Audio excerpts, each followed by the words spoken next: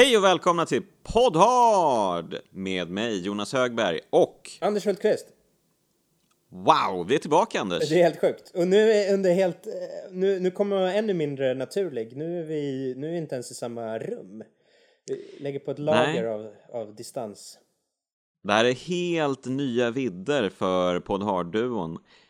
Tidigare har vi alltid suttit i min soffa och spelat in. Och nu sitter du helt plötsligt i Umeå av alla ställen. Så nu är det via Skype. Så det här kommer ju kännas weird. Förhoppningsvis får vi det här att funka. Ja just det, annars är det här sista gången ni hör oss. Hör du, det har ju gått 4 månader sedan vi senast gjorde ett Poddhard-avsnitt. Hur känner du dig ringrostig eller? Skojar inte. Det är väl som att börja om från början. Och plus det här då, nya, ja, det blir ju... Fast nu ljuger jag lite, för vi gjorde ju faktiskt ett Poddhard-avsnitt i januari. Grejen var ju bara den att jag fuckade ju upp det fullständigt. Och glömde bort att klicka på rätt ljudutrustning, så vi spelade in med datorns mikrofon och det avsnittet låter ju röv. Man kanske kan släppa det som någon slags så här extra material någon gång. Ja, men jag tänker det. Man kan ju försöka lägga på lite effekter och kanske göra lite smoothare, men tyvärr, för jag tror att det ändå var ett ganska okej avsnitt, för vi tittade ju på en ganska kul rulle då. Då såg vi den smått fantastiska actionklassiken Cobra med Sylvester Stallone. Jag hade ju aldrig sett den förut. Jag måste ju verkligen säga att den var fantastisk också. Den var riktigt, riktigt bra. Vi teasar som fan här nu. Ja, shit. Men nu är det nya tag, Anders. Idag så påbörjar vi ett nytt tema. Och det är ju ett tema som varit efterlängtat från både dig och mig. Och det är ju äntligen The Muscles from Brussels som får ett eget tema. Hur känner du för det? Det känns ju bra. Och eftersom vi är efter ett långt uppehåll här och liksom gör en comeback. Man kan ju ändå säga, alltså Van Damme har ju varit ständigt närvarande. Men han förnyar sig ju lite då och då. Nu är han ju någon slags... han har ändå återskapat sig gång på gång, kan man säga. Jag får hoppas att Poddhard också lyckas med detta konststycke. Hur har han återskapat sig? Nej, men på liksom någon gång där på 00, eller alltså, han har ju hela tiden gjort ganska kul grejer, men ett tag var det ganska tjockt med sån här direkt till video rökare, men där runt han gjorde den här som hette JCVD, då liksom vill han visa en lite annan sida som folk kanske inte sett, den lite introspektive och reflekterande Van Damme. Och sen nu sist har han ju haft den här tv-serien där han skämtar ganska hårt med sig själv, som heter Jean-Claude Van Johnson, va? Ja, okej. Härligt. Det är ju roligt att du säger det, för att när jag läste på lite inför filmen vi har sett idag, Double Impact, jag var nära på att säga Deep Impact, det hade varit helt fel. Så läste jag att han hade typ sagt att jag vill visa upp en helt ny sida av mig själv. Att jag inte bara är så här tung action, bara brötar på, nötar och sådär. Här ska ni få se allt möjligt. Det är min romantiska sida, min lite känsligare sida, min humoristiska sida.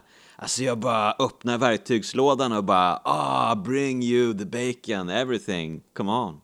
Men det är ju roligt, för att den här känsligare sidan, det är väl någonting som man kan säga att Van Damme ändå har haft hela tiden. Ibland spelar de här lite mjukare rollerna, och han är ganska ofta så här objektifierad, tycker jag, och sexualiserad på ett sätt som inte är lika sådär macho och häftigt som kanske några av de andra var på den tiden, utan det finns en lite känsligare, mänskligare sida. Ja, för jag menar, både Arnold och Stallone gjorde ju ofta en affär av att visa sina muskler inoljade liksom. Och, ja, absolut. men då var det ju mycket det här liksom mansidealet verkligen som... men du menar att Van Damme, han var lite mer finlämmad och... men vi har ju öppningsscenen här där den ena Van Damme, eftersom det här är den första filmen där han är tvillingar.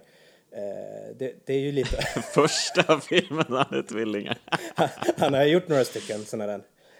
Han gillar verkligen det här konceptet. Ja, han gillar väl att vara mycket liksom. Men då är han ju någon slags yogainstruktör i så här tights som står och stretchar lite och gör splitten då med rumpan rakt upp i kameran liksom. Och så. Ja, och det är väldigt roligt kvinnor för han och flåsar liksom i en ring runt. Det är väldigt intressant. Det är roligt för att kameran börjar ju med den här klassiska bilden på en kvinna som ligger ner i yoga tights och kameran verkligen oglar över hennes bröst och hon liksom åmar sig sådär.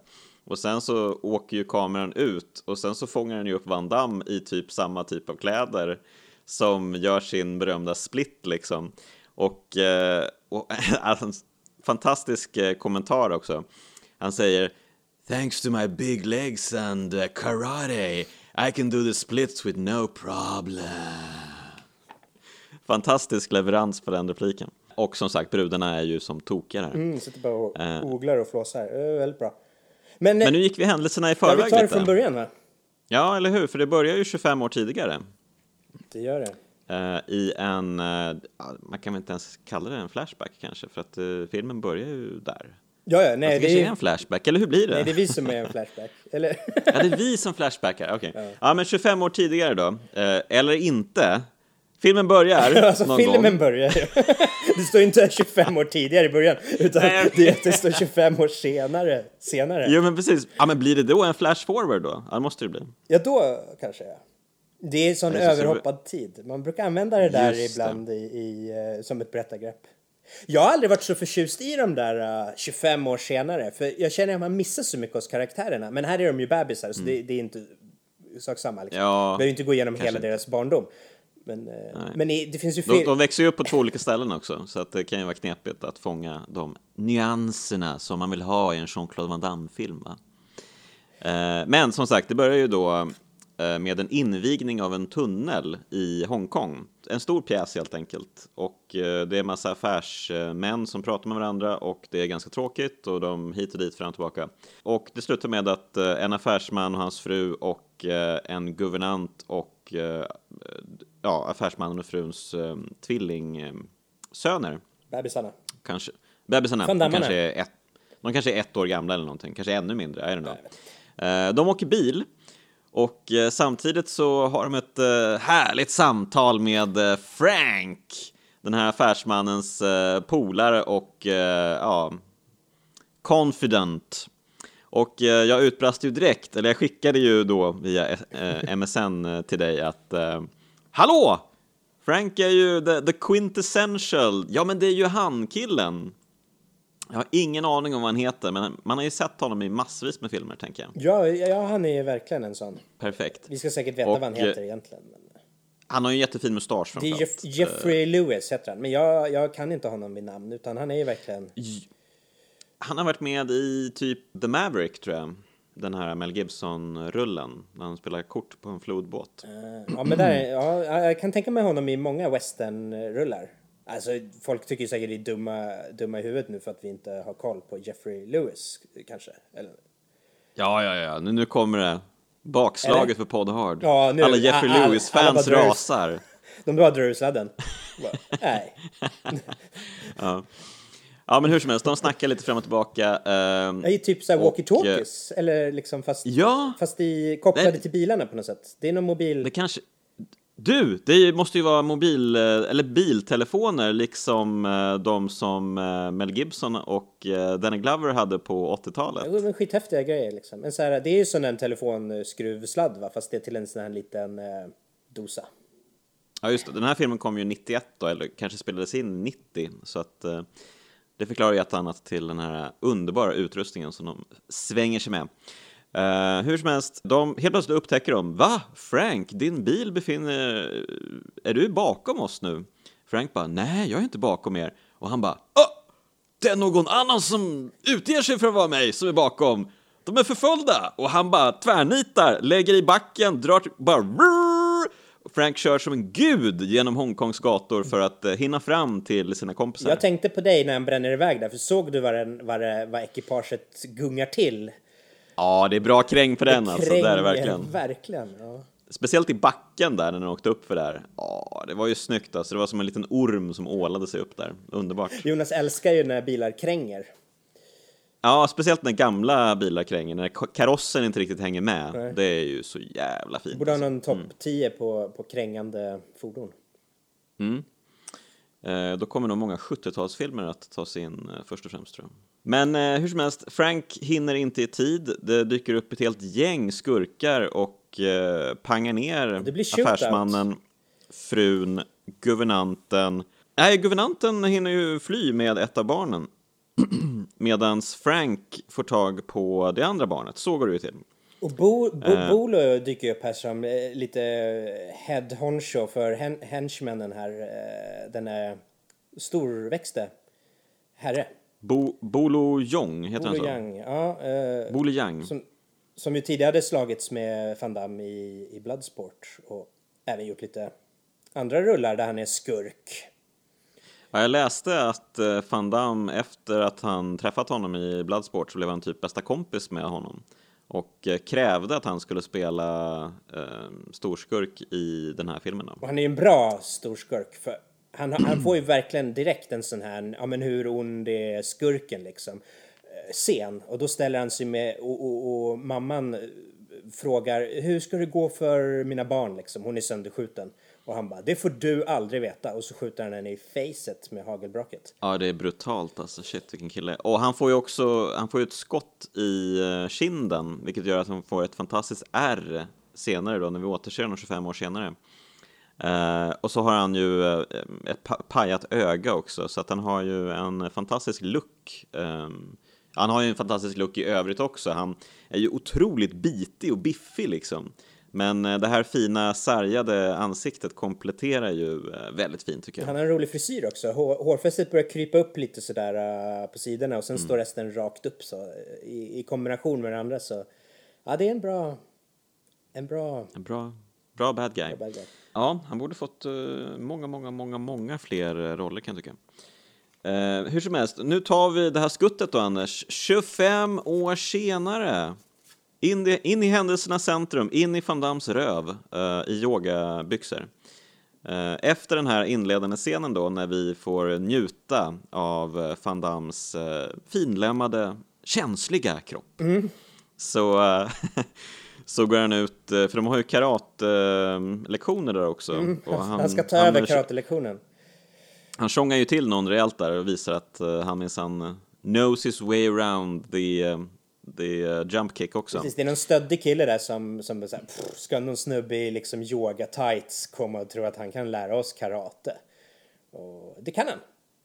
Jajamän, oj, så man kan. Han visar en av sina exakta sparkar.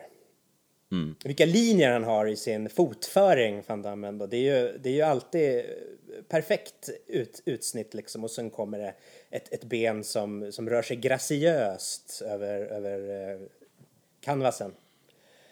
Oj, över canvasen, wow.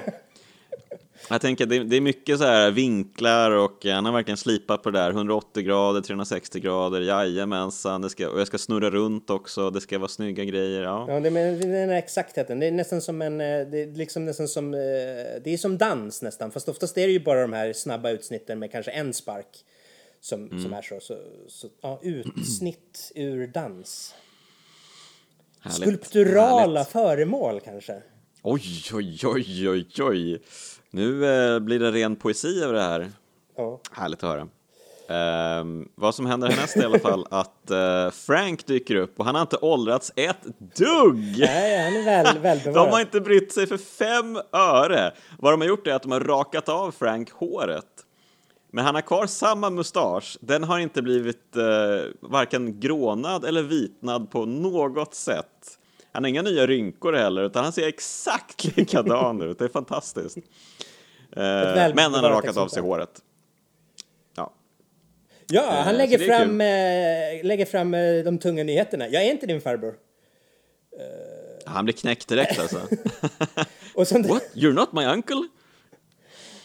Och här får vi prov på Van Dammes fantastiska skådespel också. Han verkligen levererar här. Alltså, vilka repliker, vilken replikföring han har. Ja, han var ju även producent och manusförfattare här.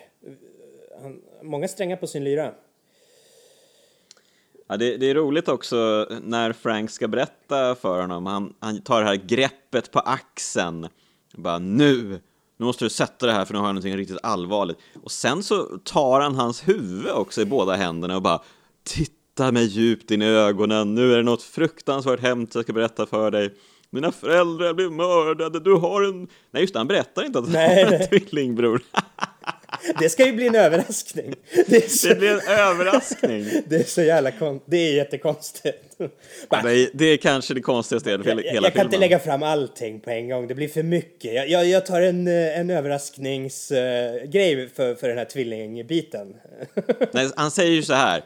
Litar du på mig? Litar du på mig? Och han bara, du är lite creepy nu, men jo, det gör jag väl. Du har ju han tror att han du har uppfostrat mig liksom först. I 25 år. Så han bara, vi måste åka till Hongkong. Hongkong? Jag vet inte, nej, jag vill inte åka till Hongkong. Litar du på mig? Litar du på mig? Ja, okej, vi åker till Hongkong då. Och de åker till Hongkong. Ja. De glider runt lite. Van Damme vill ju åka och shoppa lite. Han tittar ut lystet genom bilfönstren och bara, titta vilka grejer, vi måste shoppa. Nej, vi ska åka till... Nej, men han säger ju också, kan vi inte åka till hotellet nu då? Det gör nej, absolut inte. Det kommer ju snart. Ja. Det är fantastiskt. Han har ju en tucked in blå pikétröja är det, va? Och rosa kortbrallor. Så alla tittar lite konstigt på honom. Sen åker de till det här riktigt sjaviga puben eller vad det är. Riktigt rundown liksom. Och Van Damme slänger en blick och bara, nej, jag vill åka till hotellet, ta en dusch, raka mig. So nice, it's gonna be great. Och Frank bara, nej, vi ska vara på den här helt nedgångna syltan där folk kommer upp och glor på dig och säger konstiga saker. För det kommer ju mystiska människor genom pengar och... Ja, det visar ju sig att han borde ju få lite misstankar här, eftersom det är många som tittar på honom och pratar med honom som att han skulle förstå dem. De pratar kinesiska med honom och ser ut som att de känner igen honom och är väldigt antingen lite så här missnöjda eller fryntliga. Så att, men han bara, chillaxing. Jo. Och så kommer en het brud som bara, hallå där, vad sägs om att hänga med här bak en stund? Och Frank bara, ja det är klart att, men häng med nu, en lite hustler liksom, ja kom igen nu. Hon bara, jag gillar din nya stil typ sådär. Och han bara, fan nice. Ja, nice med nya stil, jag har alltid haft den här stilen, okej. Så att, de traskar in där bak och hon börjar utforska konturerna av Van Dammes paket helt enkelt. Och inspektera hans silkeskalsonger. Som det ska göra så mycket ord om under filmens gång. Och det här tycker han är jättetrevligt. Fortsätt så får du en stor överraskning, säger han. Men då helt plötsligt så vänds han om och får en dansk skalle i fejet. Eller ska vi säga en holländsk skalle kanske. Av sig själv. Av sig själv. För det är hans tvillingbror som är väldigt, väldigt sur på att hans flickvän håller på att... inspektera kallingarna. Ja, exakt. Så att han knockas och vaknar till liv kort därpå. Och nu berättar Frank läget. Du har en tvillingbror. Ja, men titta på honom! Titta på honom! Titta på honom! Men kom igen och titta på honom! Man bara, Frank, du spårar. Vad håller du på med? Och sen säger han typ så här, och vet ni vem Griffith är? Och då säger hon, Danielle, vad heter Alex heter den lite ruffiga Hongkong-uppväxte Van Damme. Hans tjej där, hon säger, det är ju som att fråga en amerikan vem Donald Trump är. Så alla vet vem Griffith är. Han är en stor affärspamp som också är en skurk. Filmens storskurk egentligen. Och den här Los Angeles-versionen av Van Damme heter ju Chad, vilket är fruktansvärt hemskt ord, eller namn, som återupprepas in absurdum på många olika sätt. Chad! Usch, vidrigt. Men, Chad och Alex, yes. Chad och Alex är det.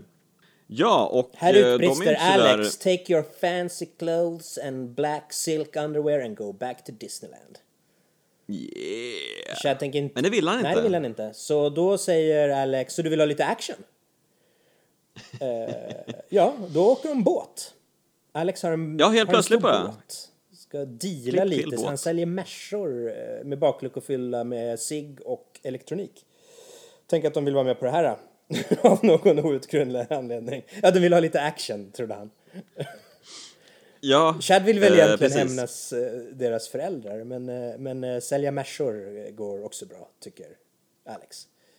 Ja, absolut. Och jag gillar att när de här skurkarna kommer ombord på båten och ska testa varorna, så går de ombord, det första med att testa biltutan bara. Honk, honk! Men snuten kommer.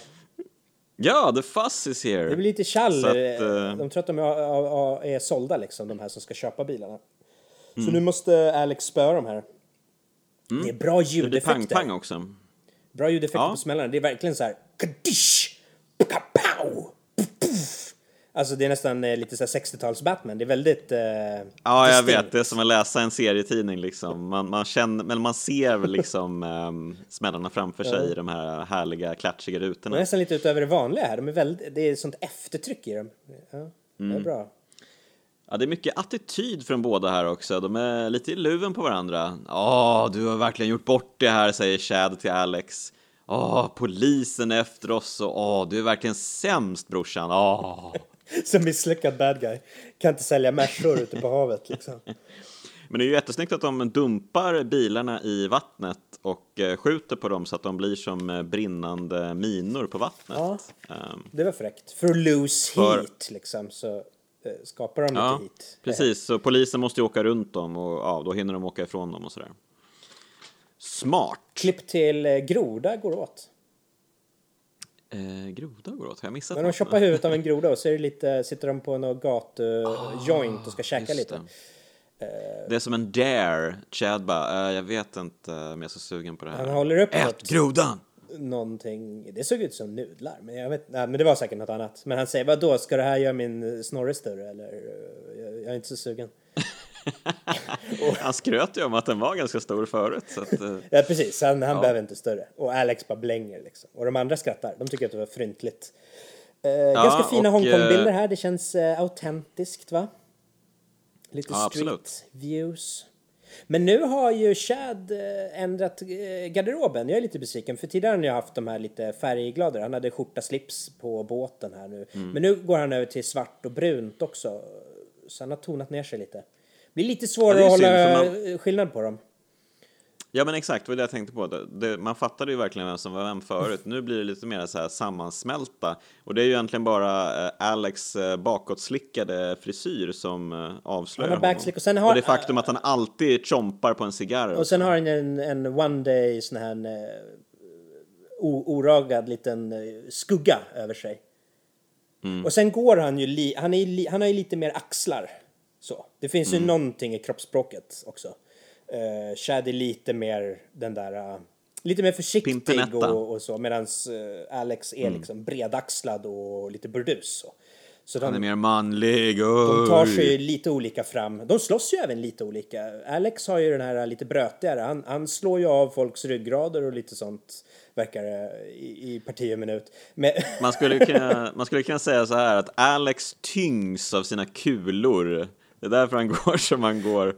Medan Chad är mera, men är frisläppt, lite mer härlig. lite mer upplyft. Och han gör ju också de här lätt och sådär. fina sparkarna hela tiden. Han satsar ju på dem. Han petar ju på folk liksom, så att de ska vända sig om. Och sen gör han liksom en vacker, graciös form. Medans Alex liksom slår av dem på mitten mer. Ja, verkligen. Och nu då försöker de få Alex flickvän, som jag självklart har glömt vad hon Danielle. hette i filmen. Danielle, så är det. Och hon har ju också bytt om här. Hon ser ju helt annorlunda ut än när vi såg henne i det där syltan. Jag trodde först att det var en helt annan karaktär. Bara, what happened? Hon har verkligen genomgått en metamorfos också. Det är så, alla här glider in och ut, olika identiteter och det är djupa grejer.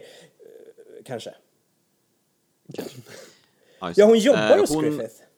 Ja, men det är självklart. Det här är ju också en klassiker från 80-90-tal. Alltid är det så att kärleksintresset på något sätt är involverad med skurkarna. Ovetande som att de är skurkar. Hon är ganska upprörd över att de håller på att badmoutha Griffith så mycket. För hon har jobbat där flera år och det finns ju inte en tillstymmelse till något skumt alltså.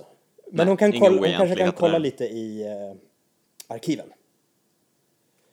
Du kommer få många bilder när hon är och bläddrar i arkiv. Det är intressant. Om man tycker om arkiv. Och det gör ju du, såklart. Jag har ingenting emot arkiv. Så. Det blir ju... Det är som en liten skrubb med några arkivskåp i.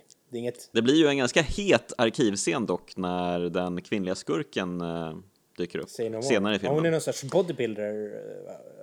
Så, ganska... Ja, men hon har ju väldigt stora lår som hon använder till sin fördel. Lår och stilett är hennes grej. De har ju lite olika bad guys. Jag gillar dem. Det var ju också en sån här 90-talsgrej. Jag tänker på Goldeneye med Zinnia Onatop, att brudarna skulle krossa folks huvuden med sina lår liksom. Ja. Hon brottar ner dem med låren och sen sticker de väl stiletten i dem. En ganska bra bad guys. Jag gillar ju han också, mystiska mannen med sporrar på... Ja, jag tänkte just det, cowboybootsen. Ja. Han får ju några som slicear halsen på en stackars en stackars man som är den här syltans föreståndare. Burn roundhouse på honom och bara... Aj. Yes. Mer om de här senare. Men vad är det som händer nu? Jag har redan glömt filmen. Ja, men nu kommer ju triaden här, några gangsters, och plockar upp Chad. De tror att han är Alex. De vill diskutera lite kokain. Och deras boss här då, heter han Chang, tror jag. Är ju en av de huvudskurkarna så. Han maler ju på om kokain, att du ska jobba med oss liksom. Det kommer bli skitbra. De kör ut till några containrar och fortsätter snacka och så. Och sen säger han till slut, vad säger du? Och då svarar Chad, go fuck yourself. Då får han lite stryk. 3 gånger. Ja. Bolo visar en gång hur ond han är, för att en av hans underhuggare som får en spark knäcker han själv nacken på liksom, för att du är helt misslyckad. Får du stryk av Alex, för fan. Chad Alex. Så han knäcker nacken på honom och bonkar Van Damme i ballarna. Sen stoppar de... Och sen... Det här är roligt. De stoppar in en container och sen kör de hem honom. Dumpar honom på gatan. Jag trodde ju att han skulle döda honom. Ja, verkligen. Och det är ju roligt också. Han dunkar ju hela hans kropp mot containerväggen så här upprepade gånger. Det var nog en ny form av tortyr jag inte riktigt sett förut. Till höger här ser vi ett annat intressant objekt. En härlig 90-tals beefcake står lite bredvid. Evan Lurie. Han kommer dyka upp lite senare också och faktiskt ha några repliker. Han har ett långt, blankt hårsvall. I alla fall. Jag ska bara släppa ut katten. Ja, okej. Ska jag måla på lite om Evan Lurie? Ja, kör hårt. Ja. Nej, men han dök upp i några PM-rullar på 90-talet som jag gillar. T-Force och Hologram Man, där han har lite större roller. Annars inte så mycket om honom. Bitig man med långt, blankt hår som svallar. Ja, det blev lite tyst. Jag hade inte så mycket att säga om Evan Lurie, men... Va? Är det sant? Har du inget att säga om Evan Lurie? Du är ju sjuk i huvudet. Men han är ju fin, på sitt sätt. Han har en rolig frasering, fast den är ju inte så tydlig här, men den är tydlig i hans andra filmer. Det är roligt. Jag vet inte vem det är, men tidigare så har de sagt... Någon av Van Damme-killarna har sagt om den andra killen. It's my brother, raw guy. Säger du det? Det missade jag. Jag tror att han säger wrong guy. När Chad blir kidnappad så märker Alex det och säger It's my brother, raw guy. Han är raw guy. Fast han har så dåligt uttal så att han ska väl säga wrong guy, men han säger raw guy. Mycket roligt. Nu snackar de upp sig. Nu bestämmer de sig för att de här rackarna, de ska ju få. För Chad säger det. Jag hade ju kunnat tagit allihopa, utom den där stora läskiga typen. Bolo. Yes. Ja. Och de åker ut till något... alltså de har ju ett märkligt hideout ute på någon ö där i Hongkong-trakten. Någon övergivet hotell eller något, va? Ja, just det, exakt. Och här så får ju Chad... han får ju en del... smädelser från Alex. Bland annat så landar en duva på ryggen på honom när han ska gå upp för en trappa, vilket får honom att säcka upp fullständigt. Det var ett jätteintressant val. Ja, vad var det som hände där egentligen? Alltså shootoutsen Jättekonstigt. är ju lite John Woo-inspirerade, så det kanske är någon liten vink där, att det kommer en duva och landar på honom. Jag vet inte. Men det är så kul att han verkligen bara säckar ihop fullständigt.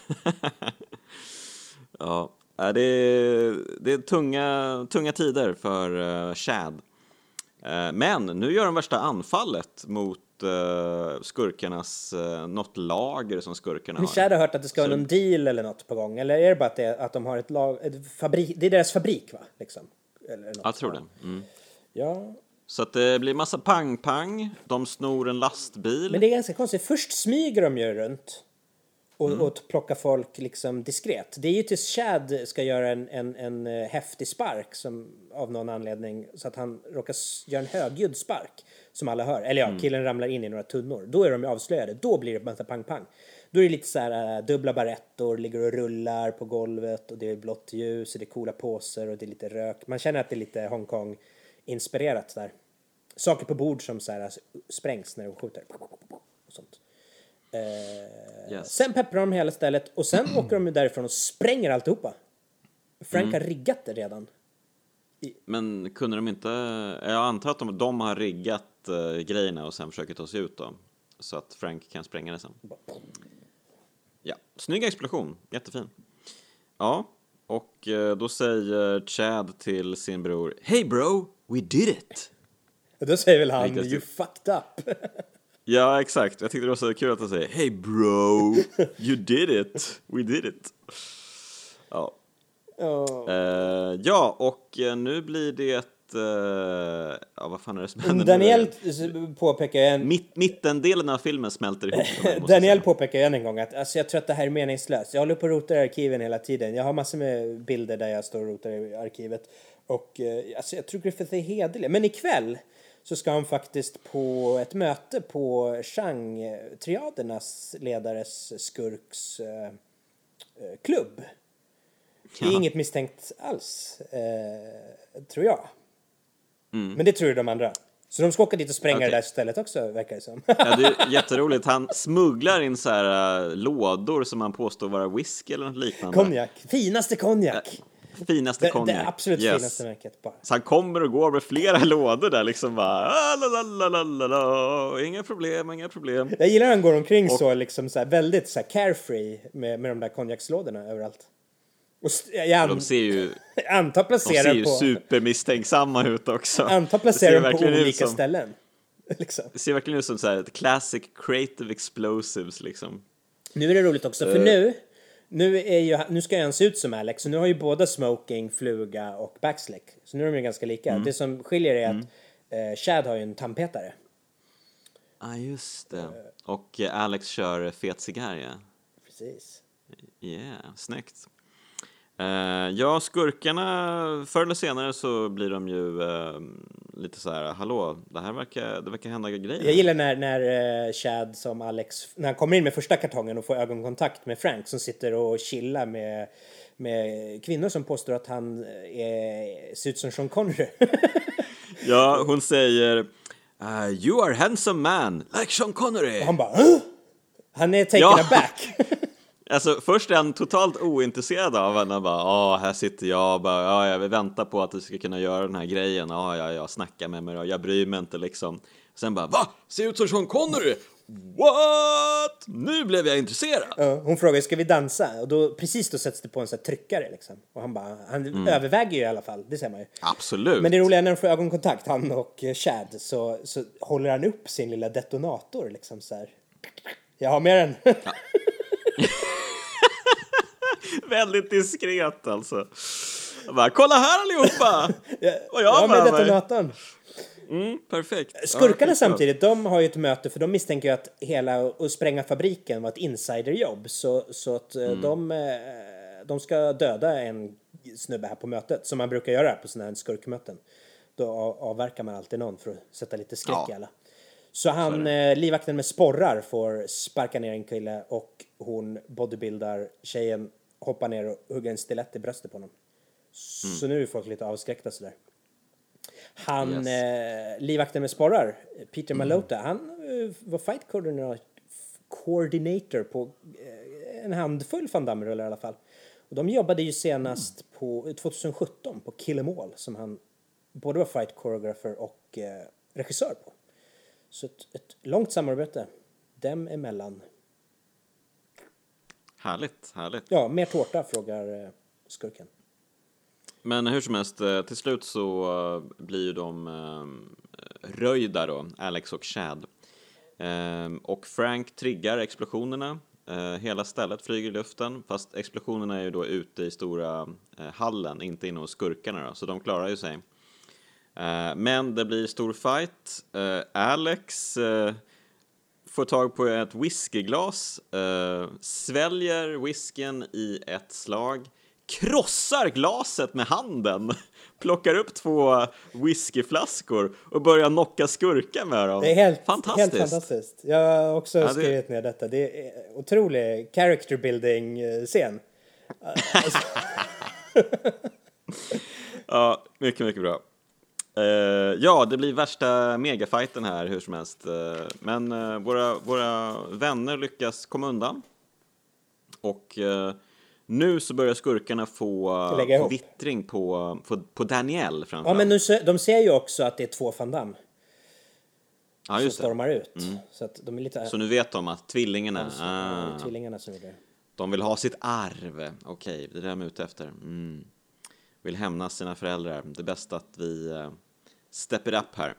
Och Danielle då, hon blir ju friskad, säger man så, av den här fala damen som mördar folk med lår och stilettknivar.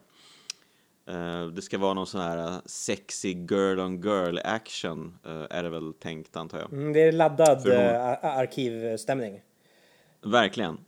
Men Danielle lyckas fly med andan i halsen. Hon bara hon är på bristningsgränsen liksom, att nej, en kvinna har tafsat på mig, det här är fruktansvärt. Och samtidigt så hör ju skurkarna, för att hon har ju satt en mick på henne när hon friskade henne. Så att skurkarna sitter upstairs och lyssnar när hon ringer ett samtal till Chad, som är tillbaka ute på den här dekiga hotellet ute på ön. Och ja, hjälp, de är on to me, ni måste komma och hjälpa mig. Och han bara, shit, jag kommer. Men Alex och Frank, de är ute i skogen, vad ska jag göra? De är liksom ute och plockar ved, eller vad är de gör egentligen? Ja, de kommer med ved sen, ja. They're out in the jungle, ja, säger de till och med. Yeah, they're out in the jungle, man. Så att han snor båten och åker tillbaka in till stan. Och de fattar ingenting. Bara, vad tog han vägen? Vad håller han på med? Så att... ja, han åker iväg, möter upp med Danielle på Alex Men han är sylta. fånflin där när han kör båten. Har han tänkt lägga in en stöt på brorsans tjej, eller vad? Ja, för det är ju det brorsan nu börjar misstänka. Ja. För Alex tillbaka på ön då, han ringer ett samtal till sin sylta och får veta av bartendern att ja, visst, din brorsa är här, han är i bakrummet. Ja, okej, han är ensam. Nej, Danielle är här också. Och han bara, va? Låt mig prata med honom omedelbart. Men då kommer ju skurkarna och stormar in. Och bartendern tvingas lägga på luren. Och då tror ju Alex, va?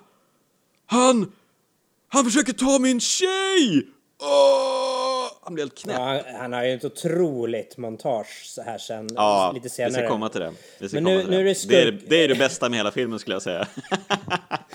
nu kommer de här skurkarna, vi får närbild på sporrarna som kliver ur en bild och de stormar in där och Van Damme och Daniel lyckas fly och det är lite jakt på gata. Lite spring. Van Damme dyker i vattnet, perfekt dyk har jag skrivit. Ja. Väldigt tjusigt. Jävligt bra. Även där de här rena linjernas estetik som han och Tintin pysslar med. Eller? Tintin? Okay. De tar sig till sin båt. Herge, tänker på vägen hem, när de är på väg hem i båten och skurkarna har lyckats hitta en helikopter, eller de har en helikopter, så de scoutar och lyckas hitta deras lair. Men medan de åker hem så har Alex sin, ja, vad ska man kalla det? Vad är det som händer? Han tar till flaskan, breakdown. Han slår i disken, han snyter sig rakt ut bara ur näsan, spottar ut ciggen som ett skott.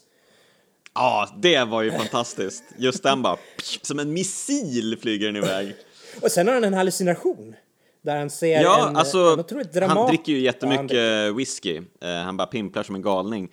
Och som ett resultat av all den här whisky så dyker det då upp ett erotiskt montage där Chad och Danielle har sex. Och det här montaget driver Alex till vansinne. Han går och slår sönder huset liksom. Han blir ju batshit crazy. Det är så dramatiskt ljusat också. Älskogsscenen. Det är så här blått ljus och lila. Och det är ju en bavarulle helt plötsligt. Ja, det är härligt. Och och när våra vänner då kommer till ön så blir det ju värsta konfrontationen mellan de båda bröderna. De börjar beefa och slåss och fightas. De dyker på varandra rejält och till slut så springer de båda iväg åt varsitt håll och lägger sig och sova ute på beachen på varsitt håll kan man säga. En ligger väl ute i djungeln typ och en ligger på beachen och helt knockade av... Ja, Chad verkar ju sitta på en stock och fundera. Eller sover han sittandes? Jag får med att han vaknar upp. Att han ligger på stranden och bara... Ja, Alex gör ju det. Närbild whiskyflaskan i vattnet. Och jaha, det var Alex. Så ligger han och sover på stranden. Jag skrev att han skickar flaskpost. Ser ut som det.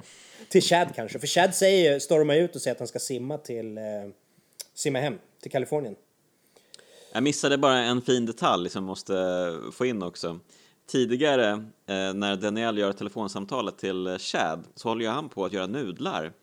Han har ju en enorm gryta med nudlar. Alltså den är helt bananas.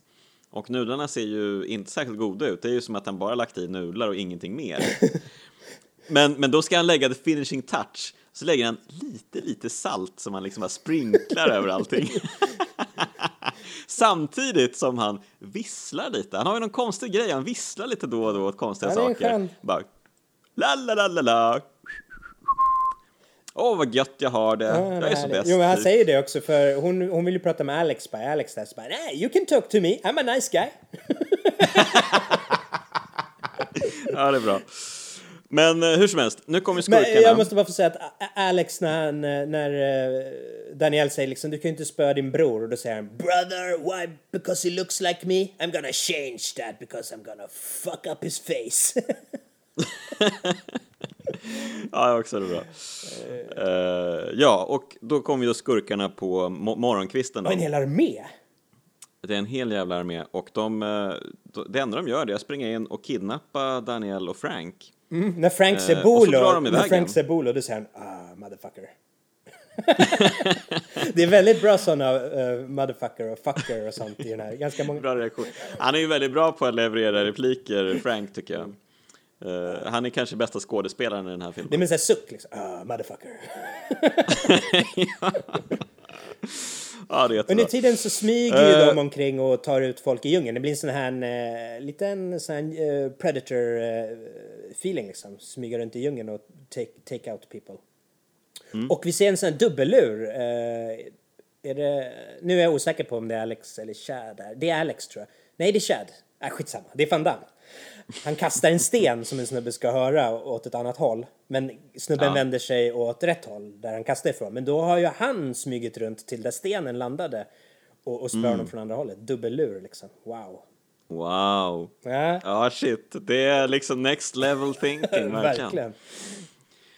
Men brorsorna då, de skakar hand. Bestämmer sig för att let bygones be bygones. Och de ska rädda sina kompisar. Sina respektive. Helt enkelt. Sina respektive, så är det. Så, de beger sig mot den här stora tankbåten som ligger i Hongkong-hamnen. Och där skurkarna då har placerat Frank och Daniel. Frank har ju fått sig en rejäl påhälsning helt enkelt. Ja, de torterar honom lite lojt liksom. Han ser ut som skit. Ja, det är roligt. Den här loja tortyren pratade vi om lite tidigare. Att, är det värt ett tema kanske? För att det är ju väldigt skön loj tortyr. De kommer in och snackar lite med honom. Och sen så får de någon sån här ångventil eller någonting som de bara riktar mot honom. Och så sprutar de lite ånga så här. Men känn på det här lite. I don't know. Typ. Och han bara åh! Sen dunkar de ju loss lite mer på honom. Får man säga. Absolut. Filmen får också en mer uttrycksfull ljussättning. Kanske lite från den här drömsekvensen med älskogen. Absolut. Så börjar det smyga in i verkligheten liksom. För nu kommer ju Alex och Chad ombord på båten. Skurkarna får nys om dem. Skurkarna badar i rött och Alex går omkring i bara svart och blått ljus. Och det här kommer ju vara den intressantast iscensattaste fighten tycker jag.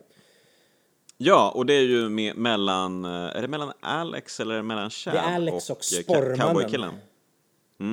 Precis, Alex och Sporrmannen, de har ju en fantastisk duell när Sporrmannen liksom kommer och går i ljuset med sina sporrar och sparkar. Han snurrar och sveper in och ut ur skuggorna liksom, så Alex kan inte se honom. Häftigt. Jättesnyggt. Häftigt. Det är ju väldigt så här blir nästan lite abstrakt. För han bara snurrar och sveper och det är ganska så här tajta frames och tjusigt. Väldigt kul att se. Det slutar ju såklart, det kan ju bara sluta på ett sätt med att Sporrmannen får sig en rejäl omgång stryk. Och då klipper vi istället till en annan fight och det är ju mellan Chad och Bolo. Utrustad med oljefat. Just det, en Donkey Kong-fight. Donkey Kong-variationen. Så att Bolo kastar tunnor som Alex rullar undan från och jag tyckte det var en rolig mosa honom med en tunna också. Rolig detalj också att den förra fighten var liksom i det här mörkret med bara ett blått ljus. Och sen här går Bolo prompt fram och tänder lampan. Så att vi har en klart upplyst fight. Ja, det känns ju verkligen som en grej att han bara, nu tänder vi ljuset och nu tar vi det här i det öppna liksom mellan oss, mano a mano liksom. Och då är det väldigt så här, de båda har bara kroppar och det är klart tydligt riktat ljus på dessa muskler som spelar. Och alltså vilken kropp Bolo har, alltså det är ju helt sjukt. När han spänner ju musklerna också, han ser ju helt sjuk ut alltså. Han ser ju ut som Donkey Kong ju. Väldigt bra analogi där. Så det är mycket tunnor och det är en del klubbande och sparkar såklart. Chad får in några fina fetingar på Bolo. Och till slut så knockas han ju bakåt in i, det är ju en klassisk skurkavslutning. Han dunkar in i ett elskåp och blir elektrifierad. Lite tråkigt kanske, men han hade kanske velat se lite längre fight, lite mera. De är ganska kort hållna. Ja. Överlag.